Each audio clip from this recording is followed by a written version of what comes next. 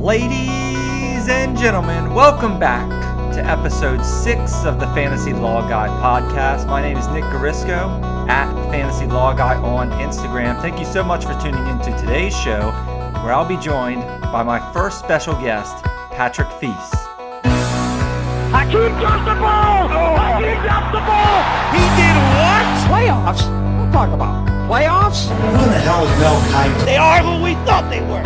And we let them off the hook. Playoffs? I just hope we can win a game. It's my quarterback. What the hell's going on out here? Cannot play with him. Cannot win with him. Cannot coach with him. Can't do it. Can't wait. You like that? You like that? Just keep trickling the ball down the field, boy. Ice up, son. Ice up. Hello? You play to win the game. Hartley sends the Saints to the Super Bowl. This is a special moment in the Fantasy Law Guy podcast history. I'm bringing on my first guest ever. His name is Patrick Feast, at Pat Feast on Twitter. I've been competing with Patrick in lower stakes money leagues for years now, decades almost, and he's always one of the few people where I focus on their drafts. I always look back at his draft after and try to evaluate how it compares to my team. Or when I'm planning my draft strategy, I always think, okay, maybe I can get player X here, but then I get upset because I realize that Patrick has a pick or two before then, and he's not going to let me have nice things. So anyway, I'm excited to bring on my guest, Patrick Feast, today. Let's bring him on.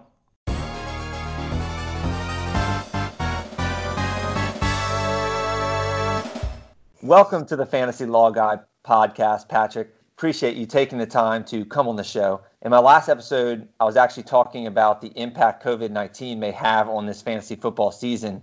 And as somebody who follows sports religiously and somebody who's played fantasy football for two decades now, like you have, how do you see this playing out?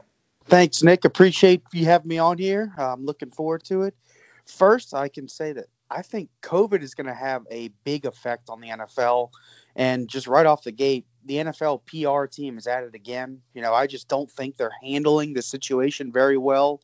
Just the fact that they really haven't said much of anything. But in terms of fantasy football, I think there will be more passing and less runs, because an away team would, they would run the ball to kind of get the crowd out of the game. Well, if there's no crowd, which I'm anticipating, then there's not going to be as need to necessarily run as many times if that's not, a strong suit of that team. I think they'll throw more since there will be no crowd noise to try to neutralize. So you think the offenses are going to be more open, I guess? Yes. The coaches will be more aggressive because, they don't have to worry about the crowd noise. So are you buying that there's not going to be any? Are you saying that there's not going to be any fans in the stand, or are you saying there might be, I don't know, like 10,000 or something like that? What's your feel on that? I'm trying to be optimistic, and I want to say that there will be some fans, but the way the NFL's doing it, how they're kind of leaving it up to each individual city, that's odd to me. I feel like there needs to be a, league-wide mandate on what the fans or how many fans can be there, if they can be there at all. There has to be, because then some teams would have a home field advantage and others would not. Like the Chargers, right? Yeah, like the Chargers. And I think one team actually already came out and said just yesterday, actually. Yes. I'm blanking on who it was. Who was that? It was Philly. It was Philadelphia said that they're not going to allow fans in the stadiums.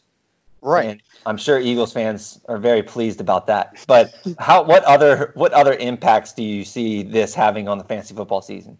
I think handcuffs, running backs and receivers are going to be a lot more valuable, because there's always the chance that someone can get hurt and a handcuff can come into play, like an Alexander Madison, a Tony Pollard, those kind of players. But now with COVID, if you get a positive test on your star player, you're out 2 weeks, no questions asked. Sorry, guys, I got to sit this one out. So that means I think handcuffs are going to be a lot more valuable, or at least not even necessarily handcuffs, but backup players. Because I think they're going to have a lot more of a role this year than they ever would previously. So, yeah, I love that point. if you don't have an IR spot, I mean, you're already behind the times, but you need to be adding IR spots this season because people are going to miss time because of this disease. And also, you probably need to increase your bench spots by maybe 1 or 2 because, again, you're going to be, on some weeks, adding backups that you otherwise would have no business adding. Yeah, we'll definitely have to talk more about that as the offseason progresses with this. Let's get into non-COVID related issues. You know, when I asked you to come on the show, I said, hey, is there any player you specifically want to talk about? And you said Juju Smith-Schuster. What do you think makes his case so fascinating this year? Well, I mean, I think you'll agree with me here that it can't possibly get any worse than last year. It's impossible. No. I mean, his quarterback went down. There was no real number 2 last year in Pittsburgh. I think that's a little different now. And he was dealing with injuries all last year. He had, 500 yards and 3 touchdowns, and people were drafting him in the second round. He had to have been the biggest disappointment of last year, and a lot of it wasn't in his control. But this year, Juju, assuming that Big Ben is back and healthy, which all signs indicate right now, he has high-end wide receiver 1 potential. And, he's kind of a dark horse for a possibly wide receiver 1 overall. 1 overall, huh? And why do you think he's going to get that opportunity? I just think the passing game, sure, Pittsburgh has some tight ends and they have Deontay Johnson, but other than that, there's not a ton of pass catchers there. You could throw James Conner in the mix there, but I think Juju is going to get a big portion of that team's targets, and we'll see if he can finally, might be his make or break year, if he could do it without Antonio Brown, because we haven't seen it yet, and the opportunity is there. Week 1 of last year was the only full game we got to see with Big Ben. 8 targets, 6 catches, 78 yards. Nothing spectacular, but he was against Stephon Gilmore. So it's actually one of the better games against New England. And that was the only time we really got to see him with Big Ben last year. I read something by Dr. Edwin Porras, and he works for fantasypoints.com. He's at FB Injury Doc. He said a player whose concussion history is a yellow flag in 2020 is Juju Smith-Schuster. He's had concussions in August 2017, October 2017, and November 2019. So that's definitely something to keep an eye out for. I feel like when players get more concussions throughout their career, they're not just sitting out 1 or 2 games. They're sitting out several games, like we saw with Brandon Cooks last season. And to the extreme, Jordan Reed, who is basically done. Yeah, I've heard Jordan Reed's actually looking for a team right now, and I'm just thinking to myself, oh, please no, please just stay retired, man. Right. It's such a shame because he had all the talent in the world. He just could not shake the concussions. Yeah, I know. It's actually a really sad situation, and I hate that he wants to actually keep playing. I was like, the damage is probably pretty significant at this point, but I guess he just really loves football a lot. Speaking of loving football a lot, I want to mention one more thing about Juju Smith-Schuster. Mm-hmm. What I really like about him this offseason is that, and this is not sophisticated analysis, so bear with me here, but I really like seeing the videos of players working out and looking ripped in the offseason.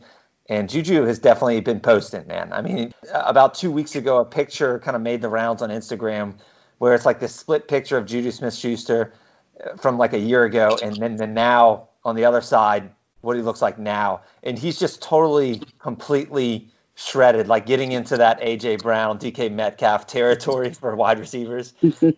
But what it tells me, though, is that, okay, this guy's taking his craft seriously. I just love seeing it after an offseason where he got hurt, because it tells me now he's doing everything he can, or taking all kind of measures to correct the issues and be able to withstand the season healthy. It, of course, comes in a contract year. So you just know. Convenient. Great cash, homie. Wants that. Yeah, you just know he wants that bounce back badly. And I'm not trying to sit here and brag on Juju for working out. I mean, he's a professional athlete, and that's what he's supposed to be doing. I mean, listen, we talking about practice. Not a game. We talking about practice. And the experts always joke about the cliche. Oh, you read all the training camp reports, always in the best shape of his life, that kind of stuff. A lot of that stuff is fluff pieces, but seeing it personally rather than hearing about it through the eyes of like a beat writer, I think it's more persuasive. And, I'm not going to say that this stuff is extremely like, oh yeah, now I definitely have to draft Juju Smith-Schuster, but I do think it's a factor among many, and I find it more persuasive in a contract year, and it definitely just kind of tells me he really wants that bounce back year, and I guess I'd just rather see it than not see it. You know what I mean? Absolutely. It's one of those circumstantial evidence things. Yeah, exactly. So, and if y'all don't know, Patrick actually went to law school, but at the same time I did. Patrick graduated from Loyola.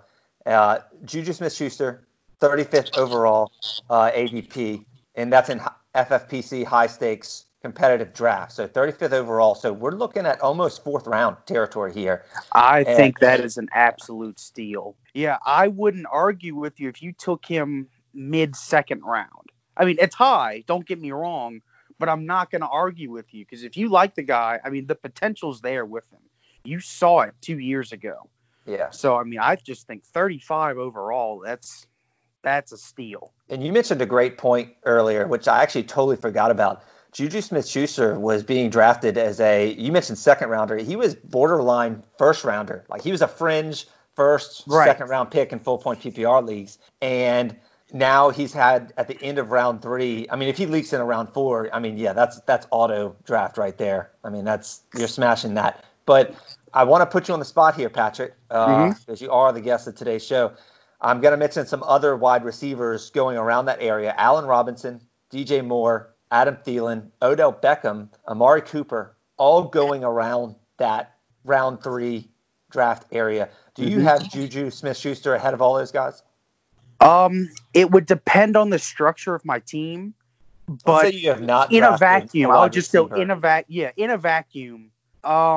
If I'm going for the straight, boom player, I might have Odell Beckham higher than him, but overall, yes, I would have Juju above all of them normally.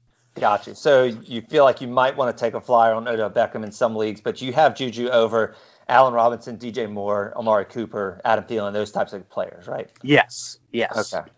Patrick, you were also really high on Kyler Murray last year, and I think most people are expecting a second-year leap with the addition of DeAndre Hopkins, obviously, and now that Murray has another year of experience, and just as an NFL quarterback and in Cliff Kingsbury's offense, Murray is being drafted between quarterbacks 3 and 6. And he's going around Dak Prescott, Russ Wilson, Deshaun Watson.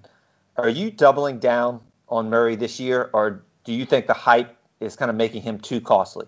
I am absolutely doubling down.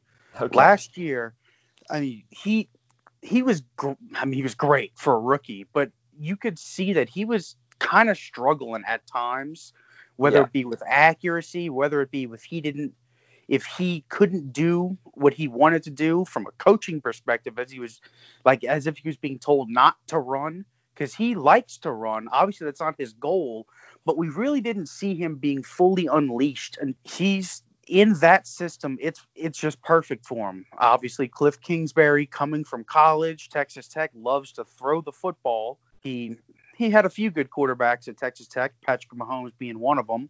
But that system, I can't remember the exact number, but in the preseason, I think it was the third preseason game. Who the hell takes a third game in the preseason like it's bull? The Cardinals had run like 70-something plays by halftime. Good job. Keep up the pace. It's just ridiculous, the system. And my whole thing with Kyler last year was, even if he's a bad in real life quarterback, he's still going to produce top 10 fantasy numbers because of how many times he's going to be throwing the football. Now, I think we can all say that Kyler is not a bad in real life quarterback. He's going to be a great in real life quarterback. And you add in another year of maturity, another year of learning the system, and then add in, a top 3 wide receiver in the NFL and DeAndre Hopkins. I don't think I would not draft a quarterback over him whose name isn't Lamar Jackson or Patrick Mahomes. So you have a quarterback 3. Yes. Yes, and I mean, I don't know if this is that bold of a prediction, but I have Kyler as a top 3 quarterback this year by the end of the season. Wow. Okay. Yeah. No, I mean, I don't think it's that bold at all. I mean, he definitely has the upside to get there. I think his upside's even, he obviously could be this year's Lamar Jackson.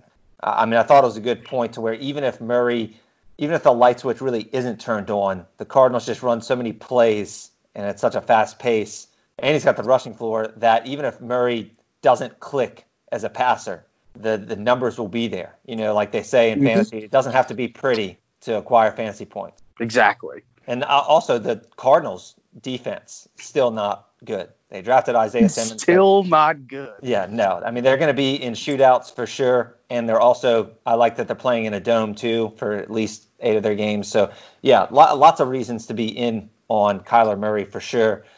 So yeah, pretty good stuff there. Patrick, who are you totally out on for this year? Like, you don't really ever see a scenario where you plan on drafting this guy. Let me think for a second on that.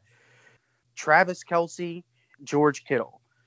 I'm just not the type of fantasy player that's going to draft a tight end in the high rounds. And those two guys are me going in rounds, maybe back end 1, but 2 and 3 for sure. And that's just such a hefty investment to make in a tight end position where you could pick a guy literally 9 or 10 rounds later and not really notice that you're missing out on a top flight tight end because of the other position you were able to get in that 2nd and 3rd round. So for me, it's Kittle and Kelce. Nothing against them. Love both of them. Great players. They just will not be on my draft board. Yeah, I was always of that same sentiment. And then about 2 years ago, Rob Gronkowski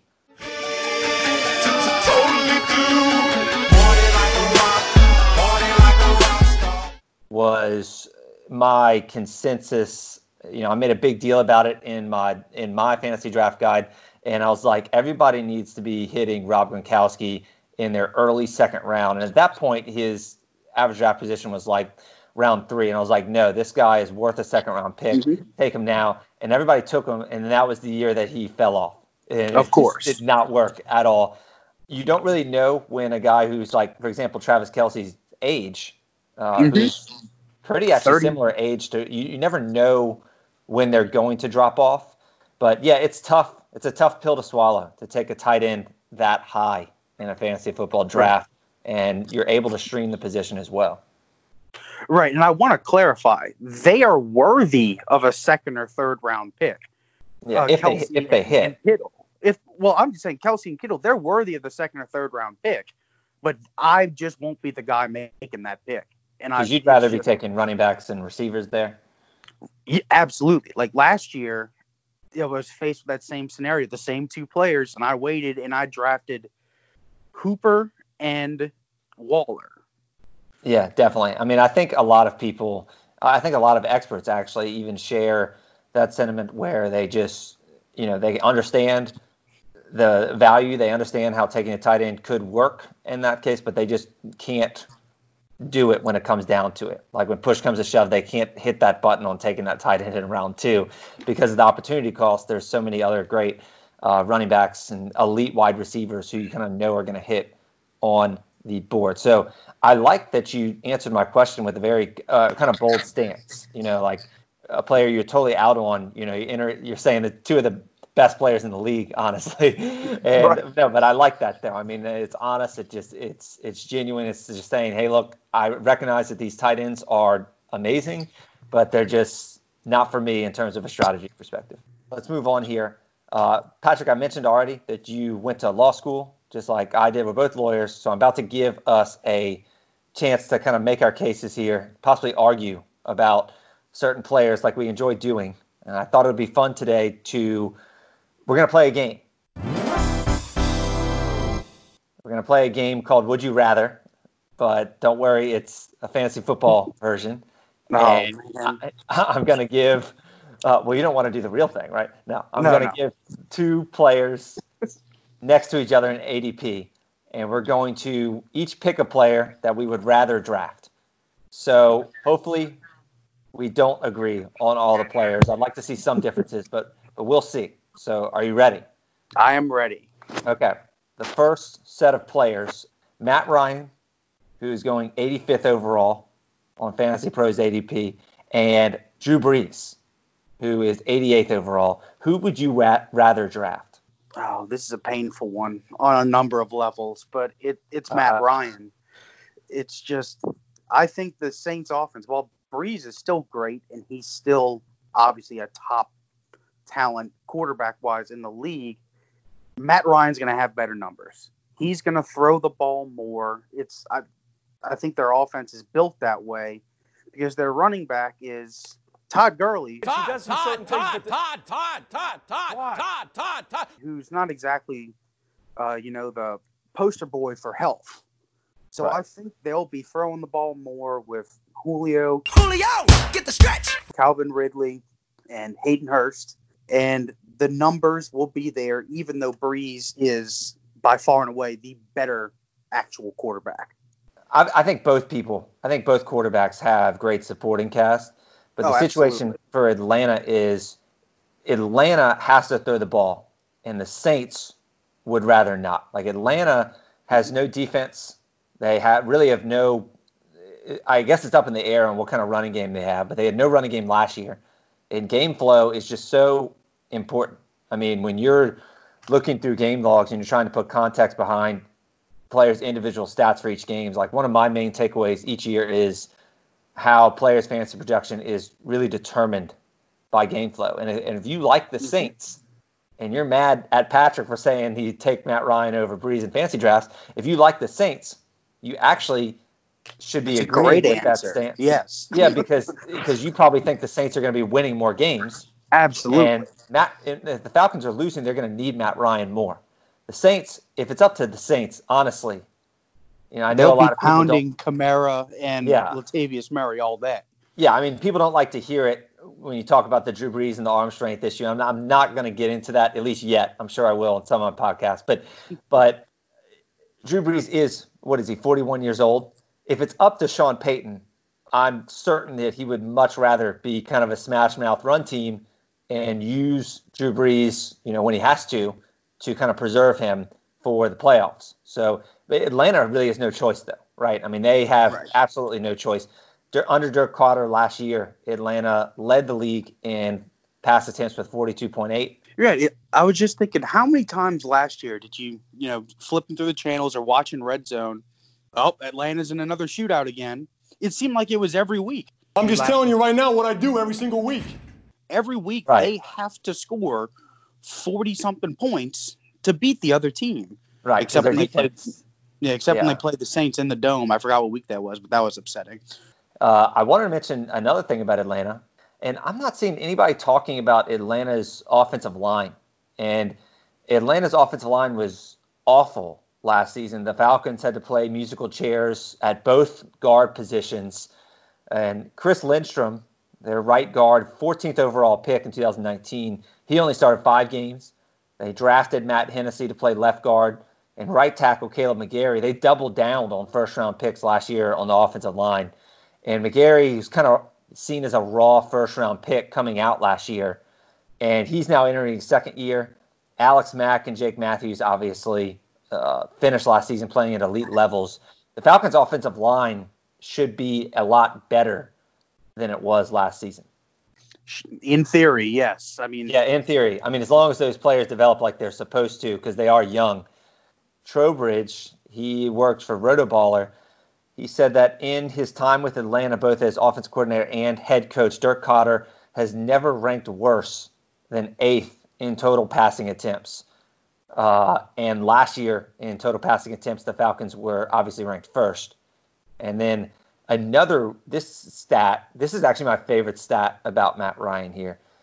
Derek Brown, at dbro_FFB, he says that he mentions that Matt Ryan has exploded in the second year when he's had the same offensive coordinator. So if you think back, Patrick, to like Kyle Shanahan, Matt Ryan didn't have a great year his first year. his touchdown percentage, and this is what Derek Brown says, his touchdown percentage under Kyle Shanahan's first year, 3.4%. In his second year, remember that was the year that Matt Ryan was the MVP, 7.1% touchdown percentage on, scoring a touchdown on percentage of throws. And then under Sark in 2017, 3.8 touchdown percentage in his 2017, his first year. 2018, 5.8 percentage. And then last year, Matt Ryan's touchdown percentage was down under Dirk Koetter. So now he's entering his second season under Dirk Koetter. So if history is any indication, Matt Ryan's going to see a huge increase in touchdown percentage. All right, so do you have anything more on the Matt Ryan, Drew Brees situation? I do not. I hope Brees wins more games. Ryan can have all the fantasy points he wants. It's interesting to talk about it from a fantasy perspective. When push comes to shove, though, are you going to be able to put your Saints bias aside and not even bias, but the fact that you have to stomach, not rooting for Drew Brees, not watching Drew Brees from a fantasy perspective, and you're taking, again, his rival instead, Matt Ryan? Are you able to actually go with that on draft day? Are you able to put that aside? Or is this... Yeah, absolutely. Absolutely. I mean, that's one thing for fantasy players that you have to get rid of the home team bias. I mean, because honestly, when I play in leagues with friends or maybe not people that are the biggest, experts in the game, I will just automatically cross out Saints players from my draft board because they're going to go way too high. They're going to get overdrafted. There was only one player that I had on my board that was on the Saints, two players, take that back. Last year, it was Latavius Murray and Michael Thomas. That's it. I will not draft any other ones just because of how high they'll be going in this area with, the hometown bias going on. But that's something you just got to throw out the window. Yeah, I think that you have to look at it like fantasy football is just a different game. And you have to, like Herman Edwards said, you're playing to win the game. I think a lot of people who are serious fantasy players, though, kind of view it as a tiebreaker. Like if they have Matt Ryan and Drew Brees equal, then they're going to obviously take Drew Brees. And that's okay. That's fair. One thing that I've actually done in recent years, and I'm like such a big proponent on not being biased at all, but I have missed, dating back to the really early days when I was like a kid getting into fantasy football, and I would draft like a guy like Drew Brees, or at that time it was like Aaron Brooks, which sadly, but one thing I've done recently is, okay, if you want a stake in your team, draft Will Lutz, right? Yes, the kicker. Because the thing is, well, first of all, Will Lutz obviously has been great for fantasy for the last couple of years, but you want Will Lutz to score more often than not because you want at least the Saints to be in scoring position, whether it's field goal or extra points. So you're happy. You're not always happy when Will Lutz goes out there. Sometimes you want to see the Saints go for it on fourth one. But generally speaking, when the Saints score points, you're happy. You can draft Will Lutz in round 14. So you're not spending any higher pick, really. You're not changing your draft board to go seek out Saints players or anything like that. It's just a low cost and kind of low risk move where you can kind of get some Saints exposure there. And it's like a cheap way to do it. And I've found myself, like, if I don't end up drafting a Saints player organically, because you're right, Patrick. I mean, most people listening to this are local, a lot of them are Saints fans. It's really hard to draft a Saints player in leagues you play with, especially with friends. So one thing I've been doing is drafting Will Lutz, and it's like, okay, well, I'm happy at kicker. I'm just going to start him every week and just root for the Saints to score points. So that's. I mean, hell, even the defense you could draft. Lately, yeah. The Saints defense number 8 last year for ESPN standard scoring, a long time coming from when the Saints were just historically horrible. They were one of the defenses you wanted to target your players going against, right? Like a great matchup. Those were good times. Yeah, and it was years and years. So now the Saints have finally put a good defense on the field. So anyway, yeah, say kicker, defense. If you want some Saints exposure, that's a nice cheap way to do it.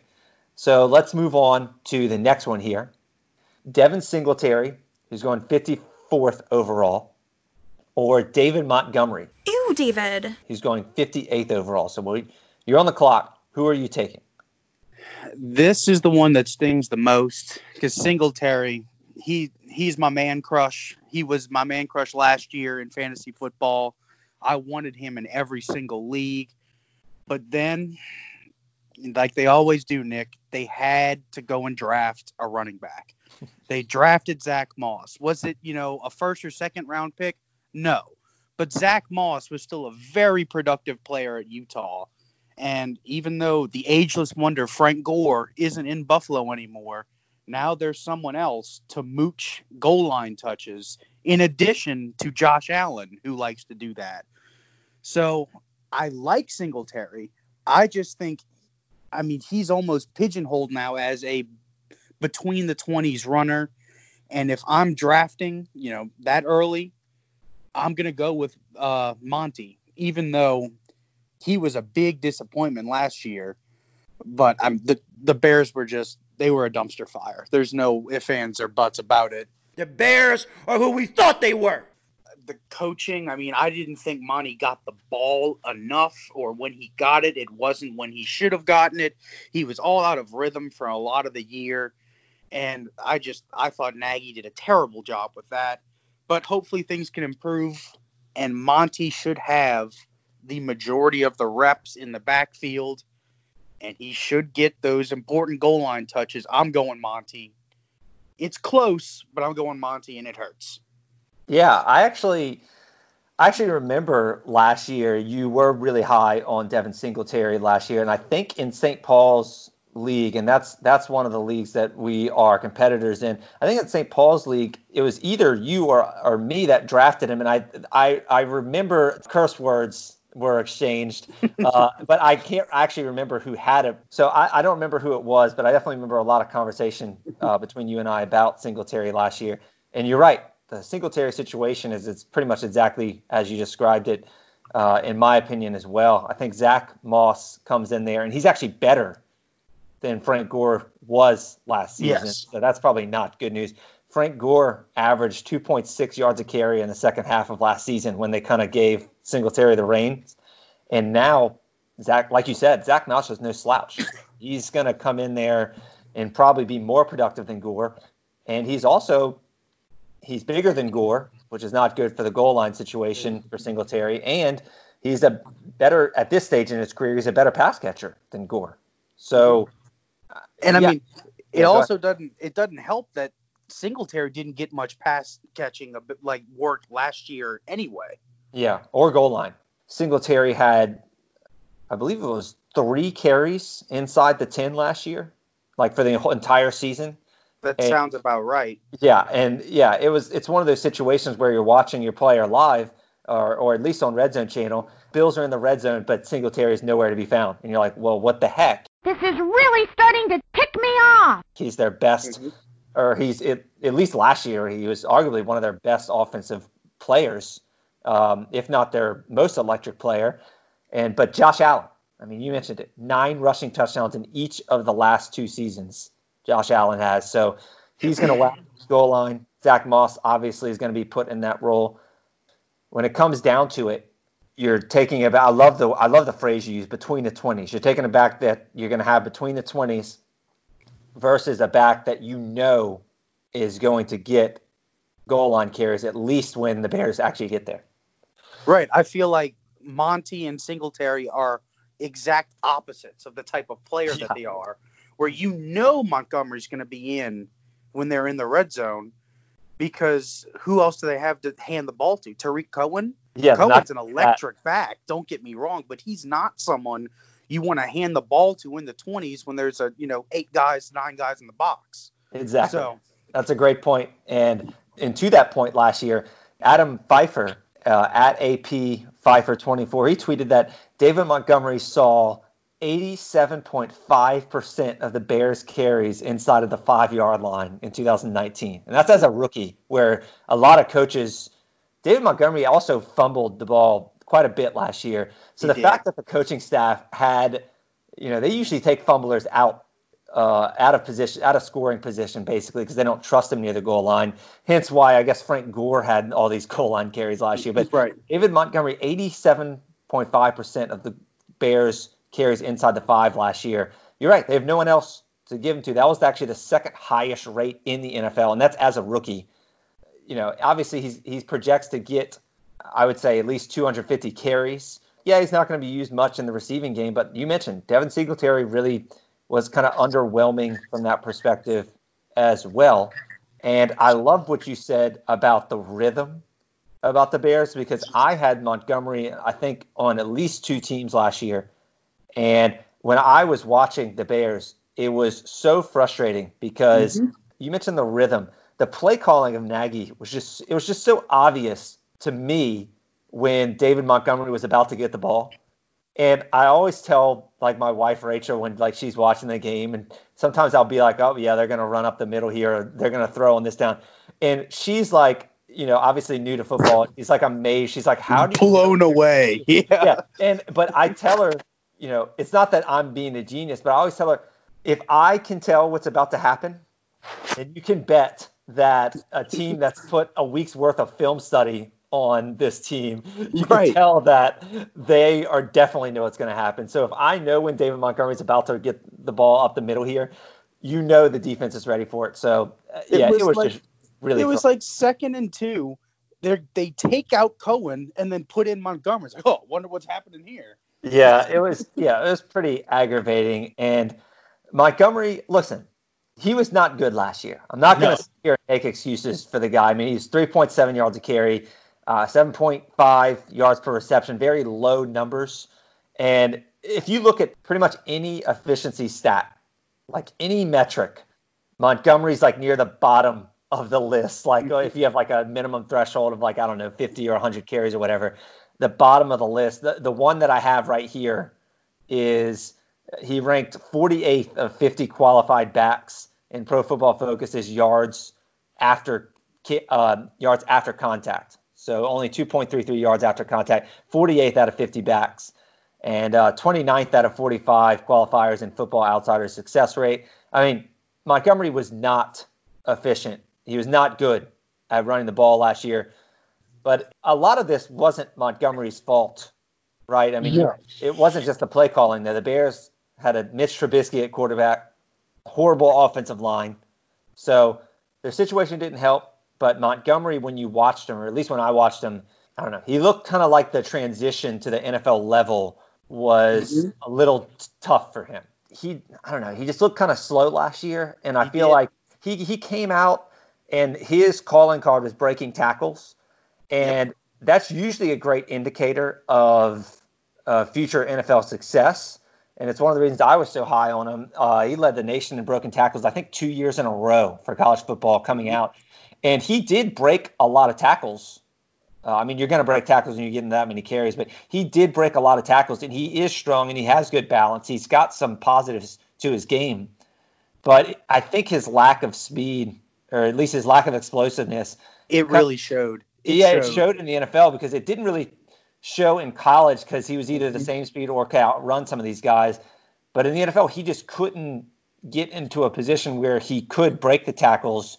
I guess he was breaking the tackles. But he was breaking them. It was just right when he broke them, there was 4 other guys waiting for him. They're on me. I'm getting careless. Yeah, he couldn't elude defenders, I guess is a better way to put it, with his athleticism. So, and that's why you see all the bad metrics on breakaway percentage and everything like that. Right. This answer is not by any means an endorsement from Montgomery. It's more of a, caution, throwing up red flags about Singletary. Right. Because he's about to be in an even arguably an even worse role than he had last year, and his role last year was not great. And I loved how you said Singletary was the opposite, because Singletary was breaking tackles left and right and eluding defenders all over the place. I mean, defenders couldn't catch this guy. Singletary 5.1 yards per carry last year.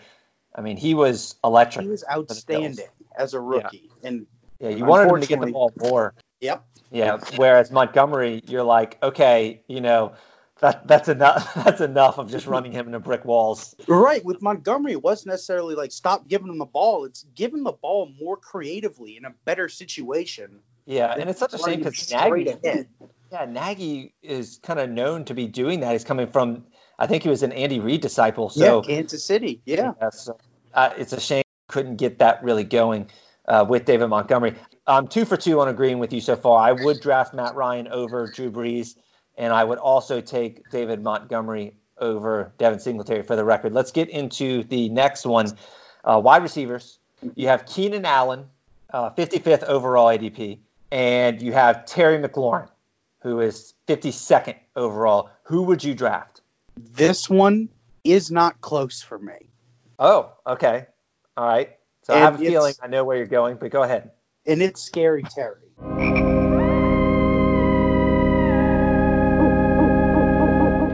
Okay. And it's not close. I love this guy. He was absolutely phenomenal as a rookie. He played 14 games, 58 catches, 900 yards, and 7 touchdowns for the Washington football team, who I've already used this phrase once, but this is the most fitting for it, an absolute dumpster fire. Like, they couldn't do anything right.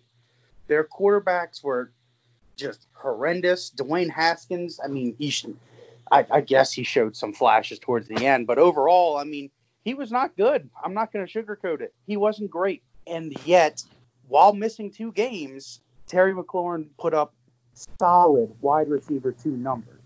Now, on the flip side of that, you got Keenan Allen, who I also like, but he's also got Tyrod Taylor and with Tyrod looking over his shoulder at Justin Herbert. I think the situation is better for McLaurin also because can you name another active Washington Redskins wide receiver right now? Yeah, I mean, they have Steven Sims, and that's it. I don't know who their third receiver is now. It was Kelvin Harmon, exactly, but he just tore his ACL. Yeah, and Harmon started with Sims and with McLaurin. That was their 3 wide receiver set towards the end of last season. It wasn't bad. He was showing some flashes. Yeah, I mean, he averaged 5 targets a game, and so now McLaurin has even less competition for targets. So right. In my notes, Allen, you got Mike Williams, you got Hunter Henry. I mean, there's plenty of people in L.A. to throw the ball to, and that's not even taking into account Austin Eckler, who's going to gobble up a bunch of targets. So I just think the situation, the Redskins are going to be, or whatever their team name is going to be behind, and safe to say, every single game that they play. So they're going to be throwing the ball a ton. And the number one beneficiary of when they throw the ball is Terry McLaurin. It's almost like you're reading my notes that I have set up here for this, because whereas the difference for the Devin Singletary and David Montgomery debate for me is like the difference is the goal line, right? I mean, that's like the key factor. The key factor for me here was exactly the last bit of information you just said, is the competition for targets is just so in favor of Terry McLaurin that it's really not close. So if you were to even, I mean, we can debate until the cows come home about what quarterback situation is better, whether it's Haskins or whether it's Tyrod Taylor / Justin Herbert, and you hit the nail on the head there. I would actually argue Dwayne Haskins is actually a better quarterback situation, not only because he just showed flashes at the end, but also because Haskins and McLaurin played together in college. So they have a little bit of a rapport. They didn't show it last year. I think my splits when I was game logging, I think McLaurin's first 6 games with Case Keenum, I have him for 15.98 points per game, and then his final 7 games with Haskins, only 12.5 points per game, and that's a wide receiver 36 pace. I mean, you mentioned it. This is a situation where McLaurin's the guy in Washington, and Keenan Allen is one of the guys, and I would argue again that Haskins is actually even a better quarterback situation, because you mentioned that they're going to throw more in Washington than Los Angeles, where I think their strategy is more run pass option with Tyrod Taylor, kind of use his mobility there. They're going to be a low volume passing attack for sure, and I think Washington will be too. But really, like, would you be surprised, Patrick, if Los Angeles Chargers finish the season last in passing attempts next year? Because I certainly would not. No, would not be surprised at all. And also, I don't think this gets said enough. Sure, I think in a vacuum, Tyrod Taylor and Justin Herbert are better quarterbacks than Dwayne Haskins. But like you said, with the situation, obviously Haskins is going to be throwing the ball more. And also, Tyrod is going to be looking over his shoulder the entire year. And that only brings out worse things from a quarterback. You saw it with Tyrod Taylor in Cleveland when Baker Mayfield was there. Tyrod was awful. Like, he wasn't just, maybe he can get he was bad. Yeah. He had one good game against, I think it was the Saints, but he had one good game, and everything else, it's like, what are you doing out there, man? And here comes Baker, and the rest is history, I guess. And I just think it's a similar situation. Hopefully Tyrod has learned this time around, to just keep his nose down and do his work and not worry about anybody else. But at the same time, that's a hard thing to do, especially at a professional level when, you're looking over your shoulder. They picked this guy really high in the first round. He's coming for my job. It's hard to do. Yeah, and it's not a situation where, y'all are actually having a fair fight, like battling for the job. Justin Herbert will take Tyrod Taylor's job at some point in this season. And if the Chargers start losing games, then the fans are going to be, the few fans that they have are going to be calling for it. And all three of them.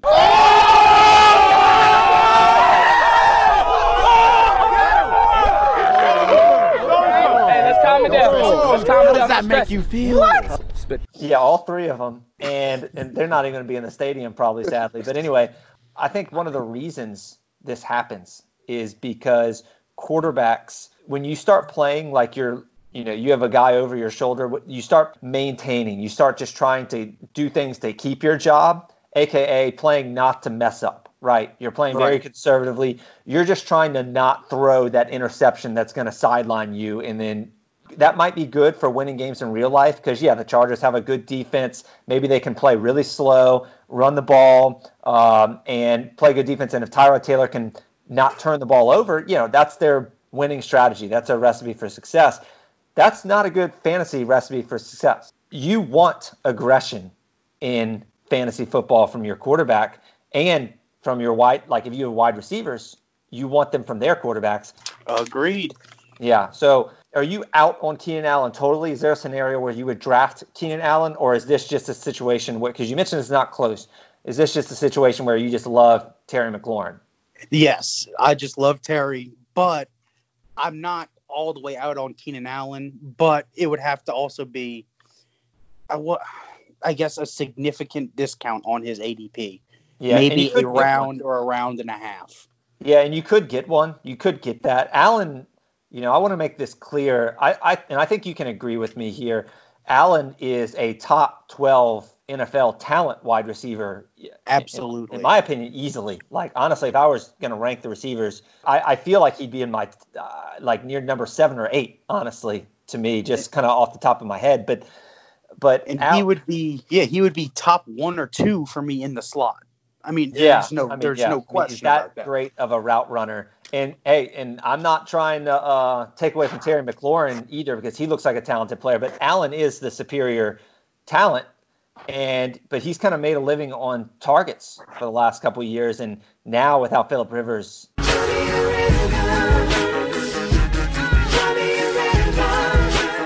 Yeah, you're looking at a situation where you may be able, if you're not out on Keenan Allen totally, which I'm not blaming you if you are, but if you're not, you're actually looking at a situation where, you might get that ADP discount because people are going to be out on them because of they're going to look at the quarterback situation and be like, nope, not for me. There's always players that fall in your fantasy drafts. Like when you do it, there's always players that just slide for whatever reason, like 3 rounds. And Keenan Allen, I have a feeling, is going to slide in a lot of fantasy drafts. Let's move on to the next one. And that is Mark Andrews, tight end for the Baltimore Ravens, 43rd overall on Fantasy Pros full point PPR ADP. And Zach Ertz is actually 44th overall on Fantasy Pros full point PPR ADP. So they're right next to each other. Mark Andrews, he seems to have a higher ADP among the experts. But then on the mainstream websites, like if you go look at the early ESPN rankings, et cetera, Zach Ertz is higher. So kind of an interesting split here. And I like that their Fantasy Pros ADP is almost equal. So where are you going with this? Who would you rather have, Mark Andrews or Zach Ertz? It's an interesting situation because both of them, in my opinion, are their team's number 1 wide receiver. Yeah. I think. But I mean, I guess Hollywood Brown is technically the number one for Baltimore, but I think Andrews is by far the more consistent and more steady option. I mean, who knows what Philadelphia has? They have Jalen Reagor and then Alshon Jeffrey, who you might as well just wheel him out there in a wheelchair. He's always hurt.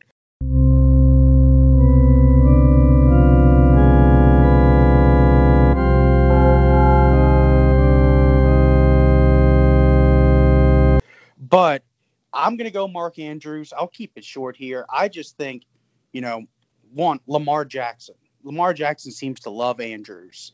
And Andrews doesn't let him down. And no Hayden Hurst anymore in Baltimore. Right. Shipped him over to Atlanta. I think that clears things up for Andrews. And since Philadelphia drafted him, Goddard's presence just rubs me the wrong way when I'm looking to draft Ertz because they use 2 tight ends, and I can't tell you how many times last year I was just looking at the Philly games, the stat sheets, and Goddard was catching the touchdowns, and so I think Goddard is a drain on Ertz's value, but I do think Ertz is still a rock solid tight end 1. I love that Zach Ertz has 5 straight seasons with 100+ targets, which kind of speaks to his year in and year out consistency. My favorite stat about Mark Andrews only played on 41% of the Ravens' offensive snaps last year. 41%. Yet, I mean, that's crazy low. I mean, a lot of it was due to injuries, but also they just rotated them. They had 3 tight ends. They had Nick Boyle, Hayden Hurst, and Mark Andrews, and 41% of the Ravens' offensive snaps, and yet he was still second in the NFL in touchdown receptions of all players. Crazy. And, first in tight ends with 10. And I think we can fairly project him. Now that Hayden Hurst is gone, like you said, I think we can fairly project Mark Andrews for more, obviously more than 41%, but I would say at least, even if they do a rotation, probably around 60% of the snaps. Yeah, that's what I was going to say, about 60. Yeah, and this is a guy who, if he gets a snapping increase, this is a guy who's just like so amazing, like from an efficiency perspective, that if he gets more targets, it's going to be awesome. Now, the touchdowns are likely going to come down. I mean, Lamar Jackson had a historic year, and touchdowns are typically a very non-sticky stat. Like they kind of fluctuate year in and year out. So the chances of Andrews having a 10 scores again or leading tight ends in touchdowns again are slim.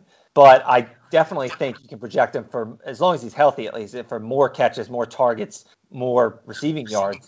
I think that's pretty obvious here. So to me, it just comes down to risk evaluation here between these guys. And if you are in round 4 and you want the tight end who's definitely going to put up 110 targets, 700 yards, and like 5 touchdowns, and you want that's all you want. Like you just want a safe tight end.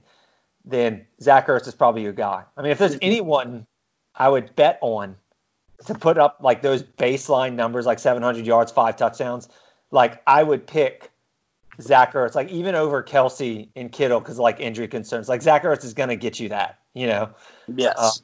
But if you want to take a risk on a guy like Andrews who can either kind of explode into the next stratosphere here, or at least get into that Kelsey and Kittle range, or he could get hurt. Lamar Jackson, obviously with his playing style, he could get hurt, or he just could have massive touchdown regression and the Ravens could keep using him as a rotational tight end for whatever reason.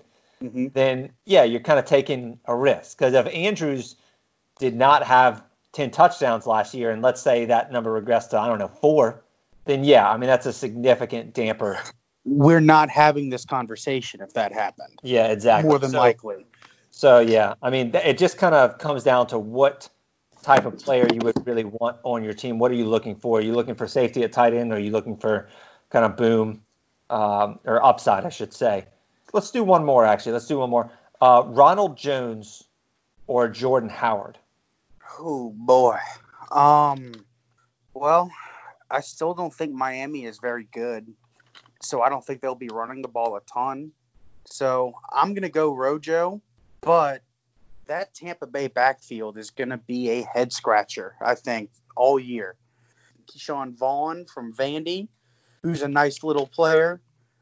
And Rojo apparently has been working on his pass catching skills this offseason, which were sorely lacking last year. In terms of a player, I don't think I've ever seen someone have as bad of a preseason as Ronald Jones did. And that's kind of hard because, there's fourth string or really seventh or eighth string guys out there playing. And Ronald Jones looked like the worst player on the field. But then live bullets start flying in the actual games, and he shows flashes. And if he can, get the majority of the touches in that Tampa backfield with Tom Brady now at the helm, I think he's in for a solid running back 2 season. I feel like whoever gets the majority of the carries in Tampa will be a rock solid RB2 with back end RB1 potential. So that's who I'm going with. So you're going with the upside of the situation, basically? Yes. Yeah, I mean, I think that's the best argument for Ronald Jones. It's definitely a better situation than in Miami, with their offensive line is dreadful, and their quarterback situation. I mean, Ryan Fitzpatrick is pretty good last year, but it's a question mark, though. Yeah, it's definitely a question mark. They also, Jordan Howard has. I mean, you talked about Ronald Jones's lack of receiving game. Jordan Howard doesn't even have the opportunity. Yeah, like he just gets subbed out, regardless. He doesn't even get the chance to have a receiving game. But this is actually, I'm glad I mentioned this one because this is actually our first disagreement. I actually lean Jordan Howard here. It's not a sexy pick by any means. Neither of these picks are really sexy picks, but it's not a sexy pick.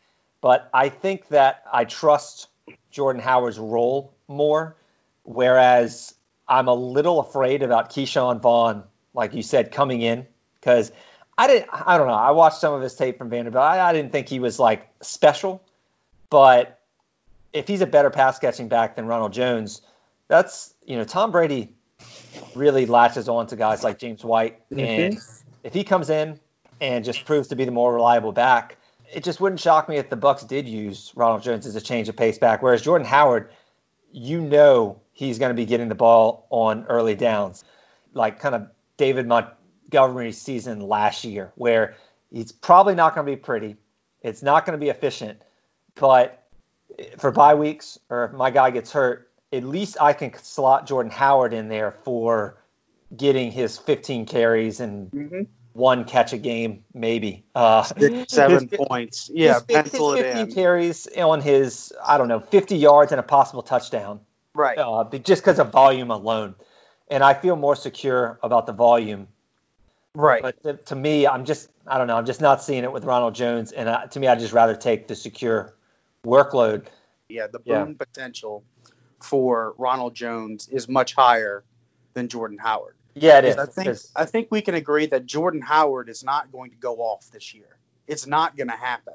Yeah, I mean, his ceiling is an RB2, right? He does not have top 12 running back ceiling, just out of the question. Whereas if Ronald Jones, if everything breaks right, Ronald Jones Keyshawn Vaughn flops. If Keyshawn Vaughn flops, Ronald Jones will be creeping in, sadly, very sadly. I hate saying, but if Keyshawn Vaughn is a total bust and the Bucs just kind of give up on that, maybe they don't bring in Dare Ogunbowale, however you pronounce his name. Ogunbowale, I think. Yeah. I don't know. I could be wrong. If they don't bring him in and they just, I don't know. I mentioned in my last episode, they could also bring in Devonta Freeman or Lamar Miller too as a pass catcher. But that's another reason I like Jordan Howard's role. But I will admit that if these guys flop and Ronald Jones is just the guy in Tampa, then you're looking at a guy who literally could be a RB1, which is sad to say, but it's just true in that offense. That's scary to think about. Okay.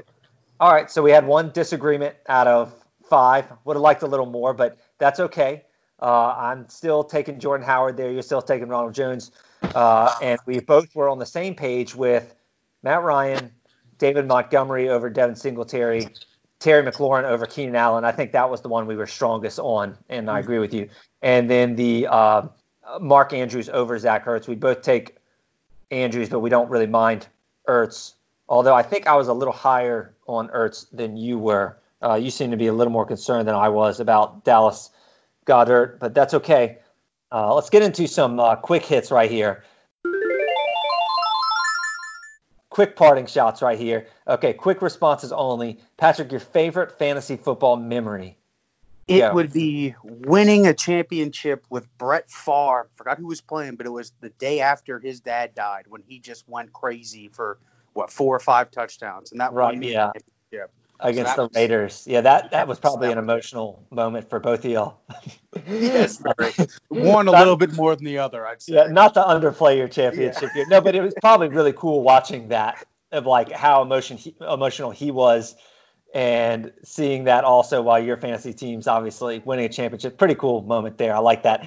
Number 2, give me a hot take or a bold prediction for the 2020 season. Well, since you said I wasn't being bold enough, I had Kyler Murray top 3 quarterback, but I'll say it. Kyler Murray, QB1.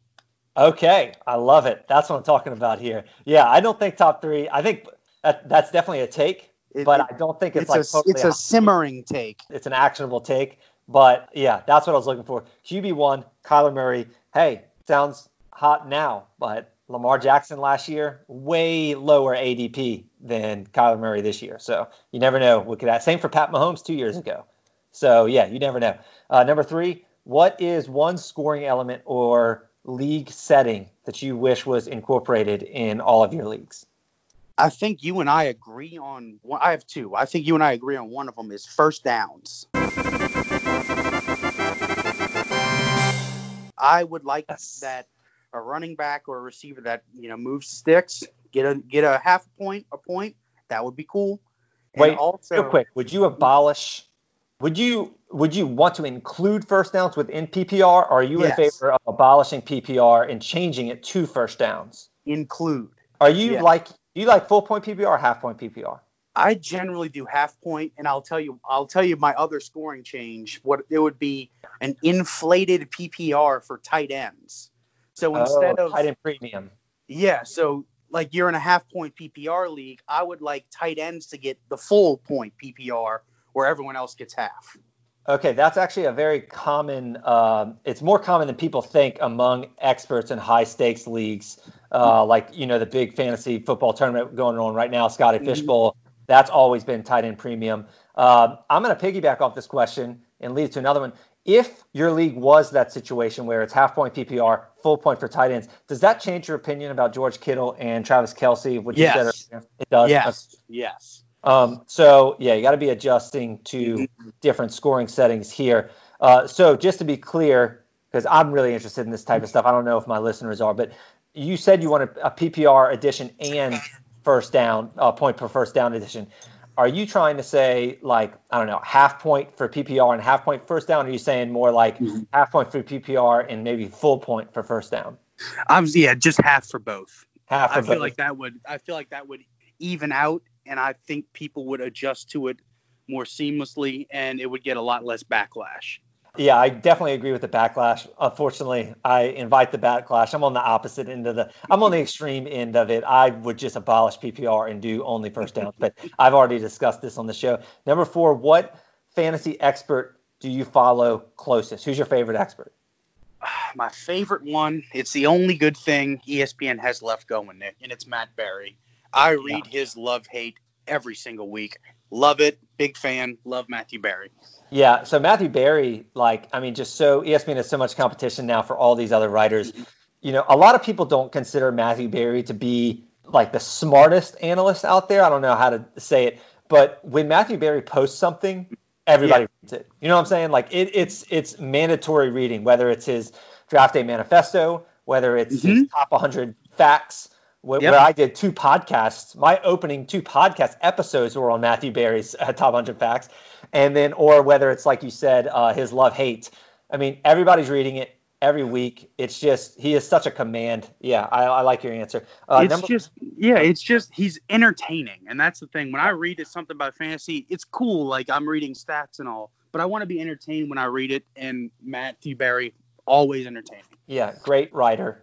Okay, number 5. Biggest fantasy football pet peeve. Oh, this grinds my gears more than anything. It's trading.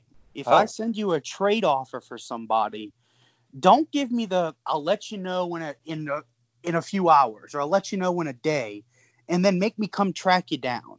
You know right when I propose something if you're interested or not. Just tell me. Just say yes or no.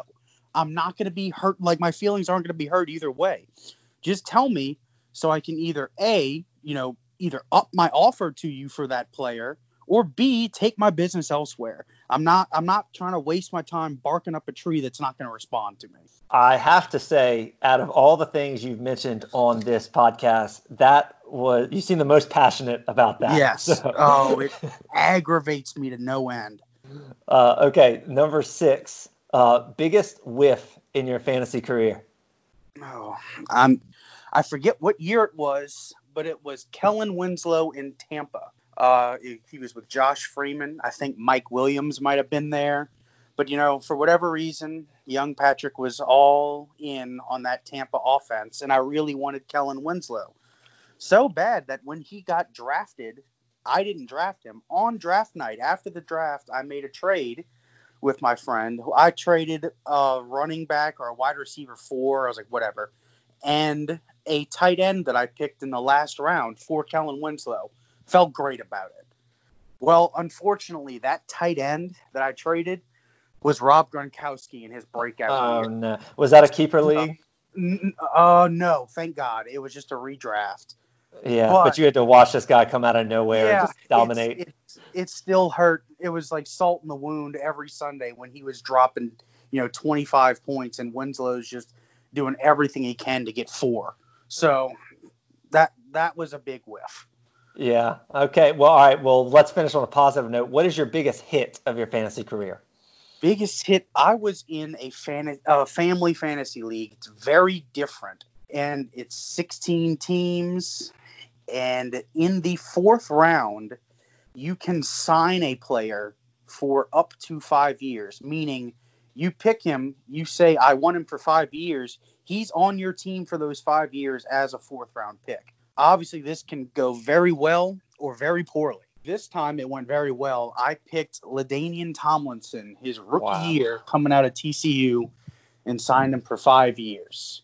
So you had LaDainian Tomlinson for 5 years? And then I got the number 1 pick in the 6th year, and I picked him again. Wow. That's pretty awesome. So you just had like a dynasty of LaDainian Tomlinson as your career guy. Unfortunately, only got 2 championships out of it, but hey. Well, out of 16 teams, actually, 2 out of 6 in a 16-team league is actually great numbers there. But yeah, LT, the GOAT. All right, that was great stuff from Patrick. I always enjoy debating about football with him. We do it often. But now it's time to move to our fantasy nugget of the show. And Patrick has listened to the show, and he knows about the fantasy nugget of the show, and he actually offered his fantasy nugget of today's episode. So this actually comes from Patrick, and he says that during his research, it did come from, I believe, fantasypros.com, and the nugget is this. Michael Thomas outscored the number 2 receiver in fantasy football by 67 points. Yet, among the top 40 wide receiver performances for the entire season, Michael Thomas only had 1 of them. In other words, Michael Thomas only had 1 of the top 40 performances for the entire fantasy football season out of receivers, and yet he still finished 67 points ahead of the number 2 receiver in fantasy football. Pretty crazy stat right there that really speaks to his consistency on a week-to-week basis, and that is a great nugget.